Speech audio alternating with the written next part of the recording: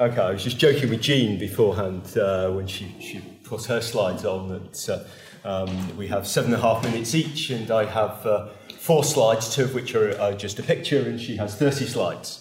I'm a wordy beggar. I can speak with forever with very little backdrop. So this is an expansion and extension of a talk and an early draft paper I gave at the Computer Ethics Philosophical Inquiry Conference last year. That one was called Who Owns My Device? And I must apologise to Frank, he's seen a version of this recently in Tokyo. And this is a foray into the more philosophical end of things, but it's still practical philosophy.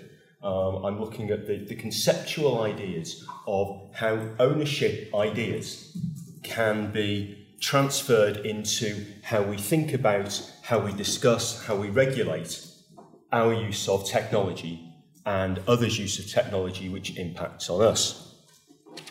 And there's 2 parts to this. First, I want to talk about ownership, and then I want to talk about a new element that I'm bringing in, which is the concept of neutrality and why we need a large set of principles of neutrality introducing in order to give reality to our expectations of ownership. So, in terms of ownership, for those of you who follow Game of Thrones, who owns me? This riffs off Bruce's idea of feudal security, which I'll come back to in a moment. If you do have to have some sort of feudal relationship with somebody, who do you want to own you? And that's what Bruce's comment to some extent was that we seem to be in a position where we're back to having to choose between feudal overlords. I'm not sure that actually I want to be owned by either of these 2 people, even though one of them's clearly ethical and the other one's a psychotic monster.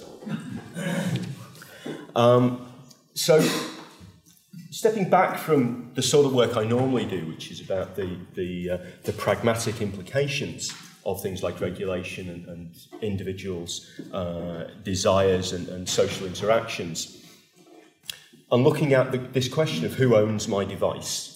What do we mean by ownership? When I say I own something, what do I actually mean by that?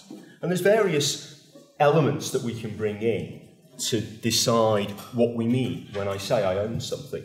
You have the philosophical basis of what you mean when you talk about ownership, which is, well, that is a relationship. You have a relationship of power over that thing, over that concept. Because we talk about ownership not just of physical, movable, fungible objects, we talk about ownership of land. In some philosophical schools, in other philosophical schools, it's impossible to own land. Land, you have some rights, but you don't own the land. Legal conceptions, possession is 9/10 of the law. It's an old saying about the law. An awful lot of the law is actually about who owns it. Now, the legal conception has some similarities with the philosophical conception. It's a set of rights. Ownership is not absolute. We figured this out centuries ago.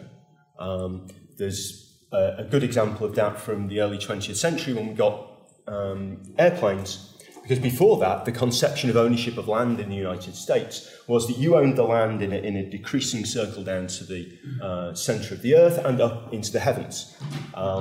And then the Wright brothers figured out how to make heavier than air aircraft, and there were arguments about whether you would need the same rights to fly an airplane over someone's land as you had to do when you bought the land in order to run a railroad through it. And the courts came down on the quite sensible attitude that there is an upper limit to your ownership of the land.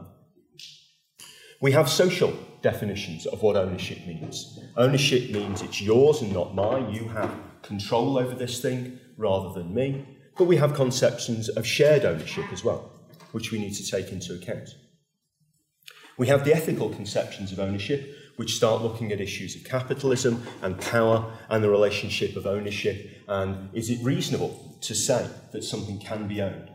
And what's the implications of that when I say that this thing is owned by somebody? There we get into questions about intellectual property, copyrights, patents. If you own a patent, you have the right to stop other people, in some ways even thinking about this concept that you've come up with and registered. We have the psychological reactions. When I have a feeling of ownership of something, I have certain expectations that may or may not tie up with particularly the legal or even the social implications of what other people think. But when I have a feeling of ownership of something, I have certain expectations about that. And then we have the technological aspect of ownership, which is where I started on this journey, which is you buy one of these things and I've paid for it. In legal sense, I own it, but it's got technical capabilities that I can't use without breaking the security on it, because the person who sold it to me doesn't want me to use it for certain things, and they've blocked that functionality. And without breaking the security, I can't make it do things that I want it to do that it's perfectly technically capable of, just that the telephone company don't want to let me do with it. And that's not something that's directly harming them in terms of its relationship to the network. It's just they want me to buy a separate device so that I can use my computer to download stuff off the network rather than use this, which is perfectly capable of acting as a 3G to Wi-Fi bridge. So all of these conceptions of ownership, and in many ways what I'm looking at in these areas is where these conceptions of ownership have difficulties between each other. What happens when the social and the psychological conceptions of ownership clash, or when the philosophical and the legal conceptions of ownership clash? What are the implications, in a practical sense, for where we should be going? In particular, for where we should be going in the conceptions of how we regulate the sphere of technology and human interaction with that, and the concomitant issues that raises, which are huge in many areas, but in privacy and security in particular. In neutrality, we should be requiring things to be relatively open systems. So we shouldn't be allowing the lockdown of systems such that only a small portion of people can be developing the software that runs on those systems. We used to have the concept of the computers where relatively open hardware, you can put the software you want on top of that, and the hardware can be connected to other things. You could upgrade the cards in your PC. Now we have devices which it's very difficult to change any element of it, and we have some devices which are constantly revising their connectors so that you can't even use the version of the connector for the previous iteration of the device. You have to buy a whole new connector, and anybody who wants to produce a connector to connect to this machine must go through the manufacturer and get their permission and pay then their tithe. Back to the feudal area of security. With connectivity, yes, I agree. The telco controls the network to some extent, but they shouldn't be imposing that control on the endpoint. Their control should stop in the interface between the device that I have bought, that I own, and the network. They shouldn't be able to impose their requirements on the device itself. The device has certain capabilities. Their ownership should stop at the pipe between their network and my device, not be embedded further into my device. We need to embed the concepts of choice into how we do this. We need to give people choice of devices. We need to make sure that we don't have a single ecosystem.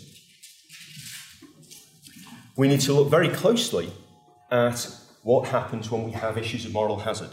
This is the question I raised earlier of who's the one who's deciding what your privacy setting options are. And at the moment, it's the people providing the service. And there is a deep moral hazard there because their interests and the interests of their users are very often not aligned. So we need to look at trying to create systems where there is neutrality in the choices there so that the end user can make the choice and not leave it to somebody who has a separate set of interests. And what this comes down to in the end is that we need business ethics from the companies who are involved in this area.